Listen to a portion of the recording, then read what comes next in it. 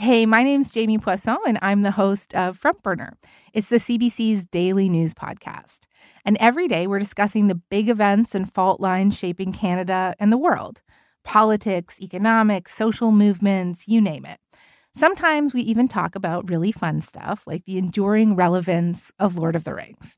You can hear Front Burner on CBC Listen or wherever you get your podcasts. This is a CBC podcast. Hi, I'm Dr. Brian Goldman. Welcome to The Dose. A surprising number of Canadians have significant hearing loss. Not just older people, but a surprising number of young people as well. More than 1 billion young people worldwide may be at risk of hearing loss, according to the World Health Organization. Some Canadians aren't fully aware that they have significant hearing loss. We're doing this topic now because decreased hearing affects quality of life in several pernicious ways for older people and younger people. And for a lot of us, it's largely preventable. So this week we're asking, how can I prevent and treat hearing loss? Hi, Emma. Welcome to The Dose. Hi, Brian. Thanks so much for having me. Hearing loss can be gradual. What do you hear from your patients about what made them seek medical help? Most of the time, it's family members who are pressuring them to come in and see us. Because it is such a slow decline, people don't notice it from day to day. But if you think of your hearing 5 years ago to today, it has significantly decreased. So your family members are pressuring you to come in and see me because the TV is having to be turned up, or They're having to have louder conversations with their loved ones.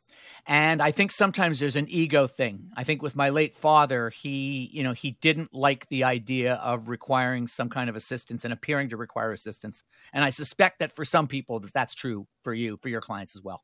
Absolutely. Stigma is definitely part of it. People don't want to wear big hearing aids and that are visible.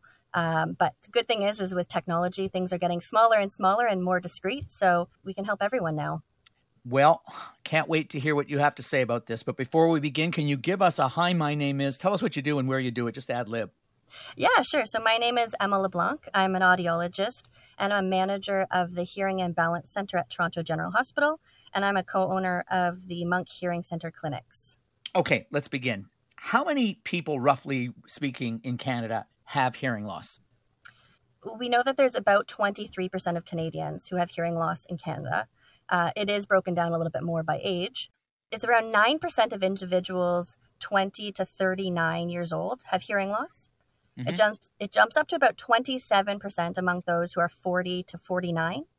And then over the age of 50, it's as much as 51%. And it actually gets up to 94% of individuals 70 to 79. And one of the things we did want to talk about is the fact that younger people are experiencing hearing loss. And that's not exactly new because, there have been ultra loud concerts for decades now. But what do you know about the trends of younger people getting hearing loss? Yeah, as you mentioned in the beginning, there's 1 billion people worldwide who are estimated to be at risk of hearing loss between the ages of 12 to 34 years old. And the primary reason for that is unsafe listening practices related to personal listening devices. So things like headphones, earbuds with your cell phones. And then the other thing is, as you just mentioned, high volume in loud music venues. So I think it's fair to say that concerts have been around for decades, but is there something newish about the personal listening devices that people are using that are making them more at risk of hearing loss?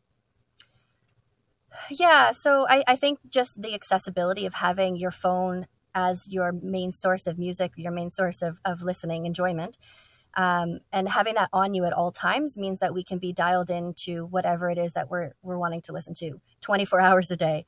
And so that, coupled with the fact that we have Bluetooth that makes things wireless and easy to just pop those earbuds in and go about our day, means that we're exposed to noise much more than what we were, even 10, 15 years ago. Now, thinking about primarily seniors, at what age do we typically start to experience significant hearing loss? It really depends on quite a few factors related to hearing loss. So one is genetics, the other is age, and the other is environment. So whether or not you have hearing loss in your family you're going to be more likely to have hearing loss. Same thing with your environment. So if you're somebody who's been around loud noises, whether it's through recreational things like shooting or through your job, then you're going to notice hearing loss much sooner than somebody who's, let's say, 70 years old. So we tend to, it's really dependent on a multitude of factors of when we would expect to see somebody in our clinic. But generally speaking, I would say 60 and over is when we certainly start having the conversation of, all right, you have some hearing loss. Now we should think about hearing aids. What are the most common causes of hearing loss? Age-related. So just purely as we get older, our system just doesn't work as well, and that causes hearing loss. And if we're looking at a hearing test, we test frequencies or pitches from low pitch to high pitch, just like a piano. So those bass notes to those treble notes. And as we age, we lose those high pitch or those treble notes more and more. So it's high frequency, high pitch hearing loss. And what that translates to everyday world is that we feel like people are mumbling. We're not hearing them clearly. We're not hearing those consonants, those FSTH sounds, which help us to hear the clarity of speech. People listening to this may think that hearing loss is hearing loss, but there's conductive hearing loss and there is nerve damage hearing loss. Can you give us a little précis on the difference? Yeah, absolutely. So as I mentioned earlier, there are three parts of our ear. There's the outer ear, the middle ear, and the inner ear. So the inner ear is where we have all the nerves, and that's what conducts the sound to our brain. We have the middle ear space, which just sends the sound to that nerve. So if we have a blockage that's preventing the sound from getting to that nerve, that's what we call a conductive loss. The sound is not able to be conducted from the outer ear all the way into that hearing nerve. People may have heard of the term cochlea. So that cochlea is our hearing organ, and which is the inner ear. If we have no problems with that middle ear space, the sound just gets right on in, goes through all those little tiny bones, and then gets to the cochlea. And if the cochlea is damaged, then we have a nerve damage, or what we call sensory neural hearing loss. Some people who are listening to this podcast have experienced tinnitus, ringing in the ears. What's the relationship between tinnitus and hearing loss? We know that tinnitus affects about 17% of the population, and the cause is unknown in about 40%. So of that 60% of the known cause, it's often hearing loss. So we know that if somebody has hearing loss, they're more likely to have tinnitus. So is it an incidental finding in that case? It's just something that they're noticing, and that if their hearing is improved with, say, a hearing aid, that the tinnitus will be less? Because I know for some people they're really bothered by ringing in the ear, by tinnitus. Yeah, so tinnitus is definitely something that we see a lot of in our clinic, and it is extremely, it can be extremely bothersome. And so one of the first things that we do if somebody's complaining of tinnitus, or I guess I should take a step back and say that tinnitus is any type of noise that you hear in your ear, whether it's ringing, buzzing, hissing, sounds like that are not in the external environment, but they are heard inside your head. And so if somebody complains of tinnitus, the first thing we do is a hearing test. And that's the first step in identifying truly the cause of the hearing loss, of the tinnitus, excuse me. The way that we counsel patients is that I like to think of it almost as phantom limb pain. So when we've lost a limb, oftentimes our brain is giving us an input that we can still feel it. Our arm is still itchy, or it's still hurting, something like that, but it's not there. The same idea as with tinnitus is that there is a sound that's missing. We're not hearing as well as we used to. And so our brain is almost giving us that signal. It's telling us something is different, something has changed. And so we know that if we put sound back into people's ears through the use of hearing aids, we can actually benefit people and help them with their tinnitus and their tinnitus management. So restoring their hearing can actually cause the tinnitus to be reduced. Exactly. Got it. I think we're mainly talking about persistent hearing loss, but there are some very specific conditions, and in fact, I see some of them in the emergency department, in which the hearing loss is sudden and temporary. Can you talk about that? Yeah, so sudden hearing loss is absolutely an emergency. And we know that if a patient can get into the emergency room within 24 hours and get that sudden hearing loss identified, that we have a better chance of improving their outcomes and recovering that hearing. But essentially what it is whether you wake up in the morning or just in a split second, you lose complete hearing on one side. Often it's just single-sided or one side. And that is something that's, as I mentioned, an emergency, and we need to get people into the emergency room as soon as possible. And that's because there are treatments that can reverse it, and sometimes that involves the use of high doses of what we call corticosteroids, drugs like medications like prednisone. And I've actually prescribed it for that very purpose, and I know that it has restored hearing almost as quickly as it had disappeared. But there is another cause of acute hearing loss that I think is also worth talking about, and that is a buildup of cerumen or wax inside the ears. You got it.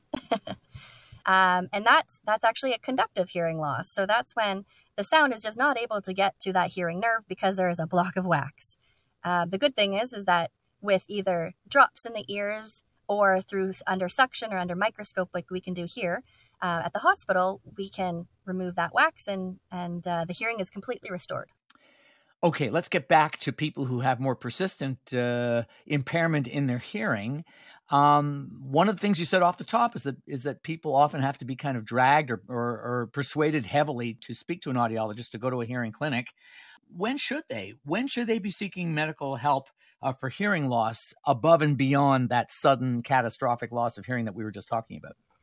So we recommend that anybody really over, I would say over the age of 30, over the age of 40, should do routine hearing checks.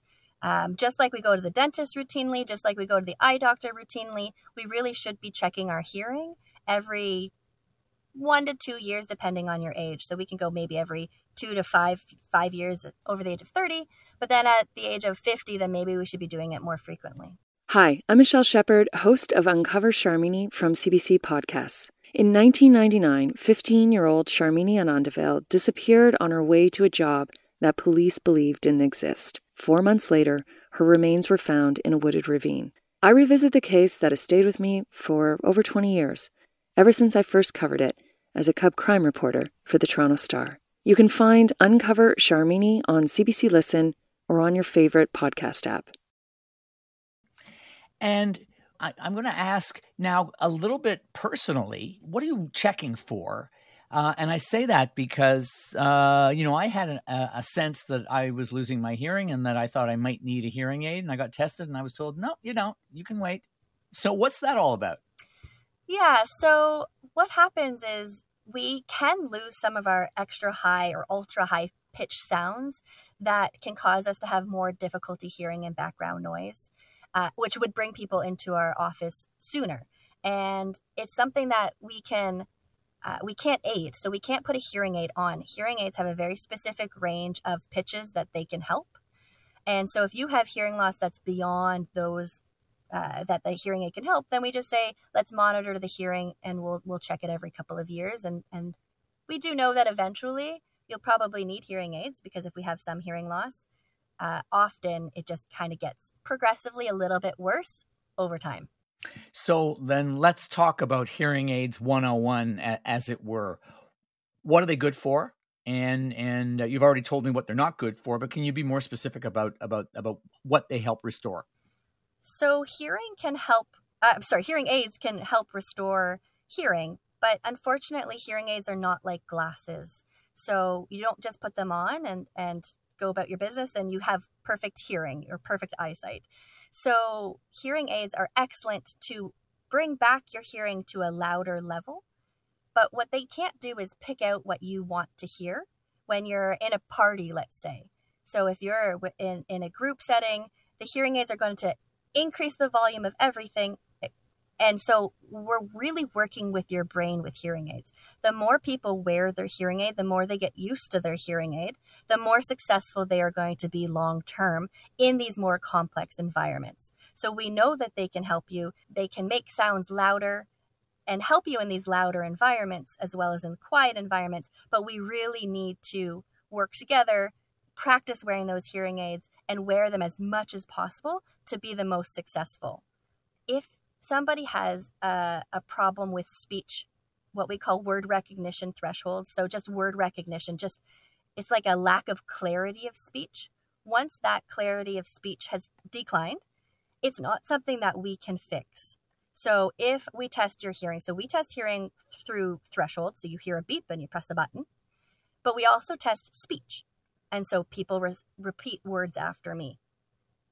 If the words are, let's say, at a 65%, if I get a 65% word recognition threshold, I put hearing aids on them, I still expect them to only get 65% of the words correct. So even though hearing aids make it louder, it cannot correct for that distortion. So we've been talking about hearing aids that you place in the ear, and they emit sounds that pass through your into your inner ear. What about bone conduction hearing aids? How are they different? So bone conduction hearing aids are little implantable devices. It's actually just a little post that gets implanted behind the ear. And then the hearing aid processor gets snapped onto the back. And so what it does is it bypasses all that outer external ear as well as the middle ear, and it goes directly to the cochlea, directly to that hearing organ to stimulate it there. So we would use a BAHA or a bone-anchored hearing system for somebody who has something wrong with getting the sound, conducting the sound to that cochlea. And is that the same as a cochlear implant?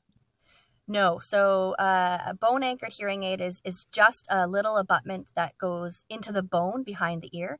A cochlear implant is a device that actually gets implanted through the ear and into the cochlea. It's actually got an electrode array that goes into the cochlea, and the sound is actually an electronic sound that goes into the cochlea and then sends a signal through the hearing nerve. I think we're talking mostly to the population that's older and is experiencing age-related hearing loss. What about younger people who have either lost hearing because of their occupation? Maybe they didn't wear protective earplugs to decrease the sound input, or perhaps they went to a lot of concerts, or they're using personal listening devices at too high a volume. What sort of damage do they have? How do hearing aids help them? So over repeated exposure to loud noises, the hearing doesn't recover. So we do know that there's what we call a temporary threshold shift. So if somebody has exposure to a loud say if they're standing beside a loudspeaker at a concert, they could experience a sudden or a temporary threshold shift the next day. That recovers. The more we do that, the more temporary threshold shifts we have, the more likelihood that the shift never actually goes back to normal. So that would just be a purely sensory nerve damaged hearing loss. So the best thing for those individuals in terms of helping them with their hearing would just be a traditional hearing aid. And clearly, since it's self-induced, that's something that should be preventable. We'll get to that. I think we'll close off by talking about that in a few minutes. But you were talking about hearing aids. The message I got from you was that you want people once they start using hearing aids to use them all the time so that they get used to them. Is there an ideal age before which it's more optimal to get used to hearing aids as opposed to waiting later? Because my sense is that once you become very old, once you're 85 or 90 or 95, I don't think it's impossible, but it becomes more challenging for people to adapt to hearing aids. You are absolutely right. I don't have a specific age, but I do know that the sooner we get hearing aids on somebody, the more likelihood they're going to be successful long term. We also know that the sooner we get hearing aids on, the less likelihood that word recognition scores are going to decrease. So that distortion, if we can keep the ear from, it's almost like it's working. So we're continuing to put sound into the ear and continuing to make that brain work.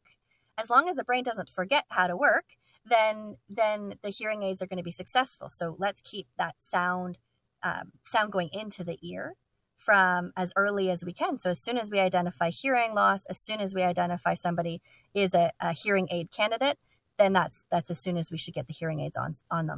Wow. So there's a use it or lose it component to this, to hearing loss as well. Yeah, to some degree. Like I said, not the threshold. So we cannot prevent the hearing from decreasing, but we can prevent some of that distortion from happening. Not all the time, but it's something that we absolutely strive for. So I said we're going to talk about prevention because I think it's really, really important here. What can I do now to protect my hearing?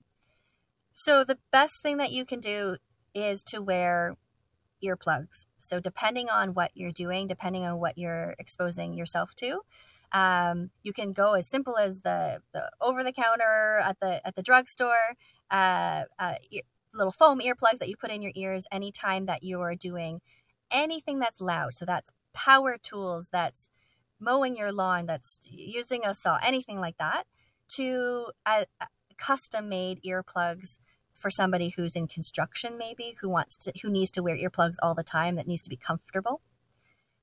And then for somebody who's listening to music at a concert, we have what we call musician plugs. There could be non-custom and custom.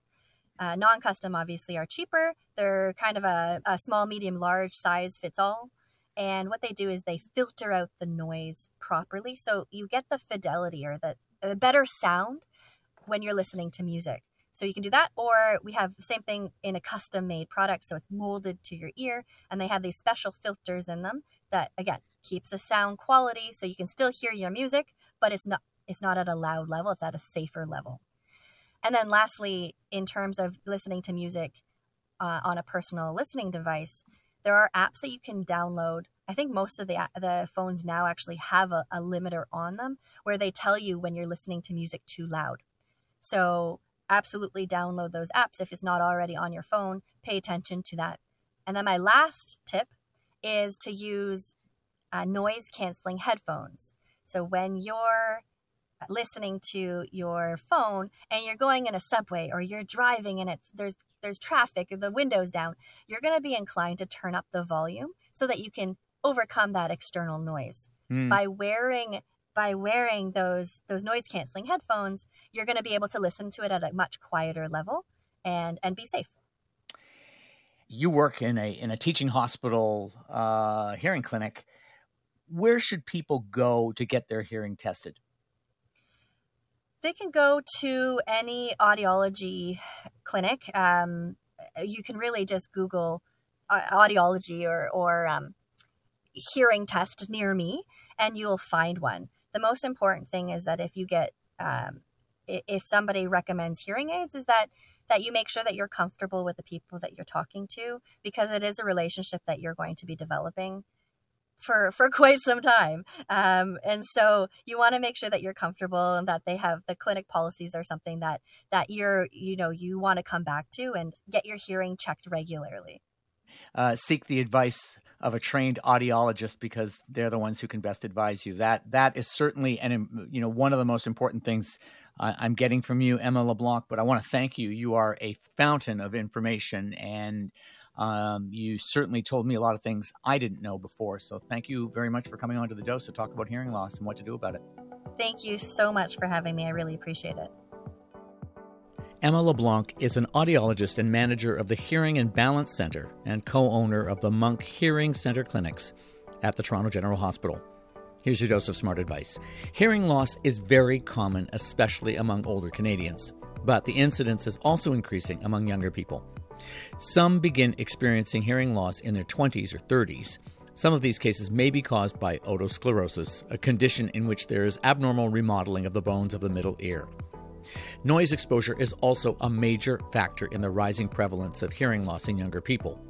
Sources of excess noise include frequent use of personal listening devices, attendance at loud concerts, bars, and nightclubs, and occupational exposure. There are 3 types of hearing loss. Sensory neural results from damage to the inner ear nerves. Conductive is the result of blockages to the outer or middle ear. Mixed hearing loss is a combination of both.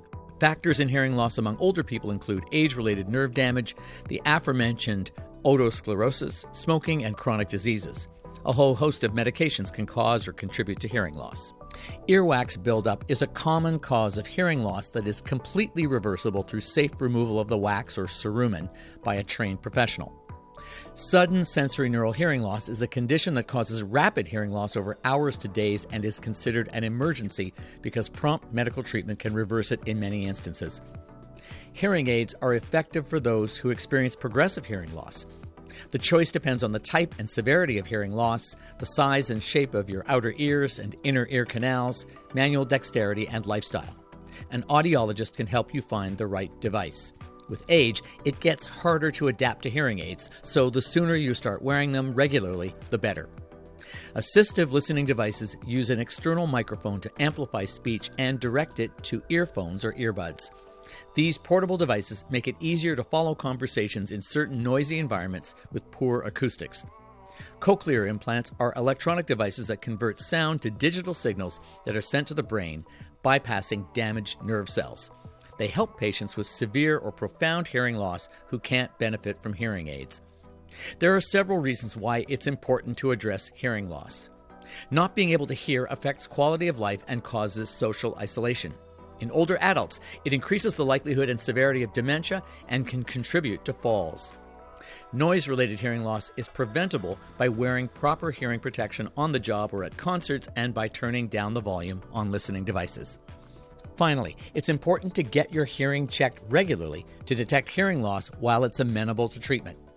If you have topics you'd like discussed or questions answered, our email address is thedose@cbc.ca.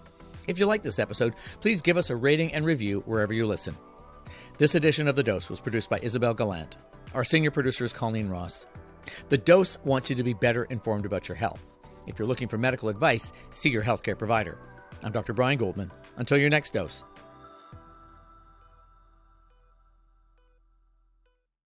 For more CBC podcasts, go to cbc.ca/podcasts.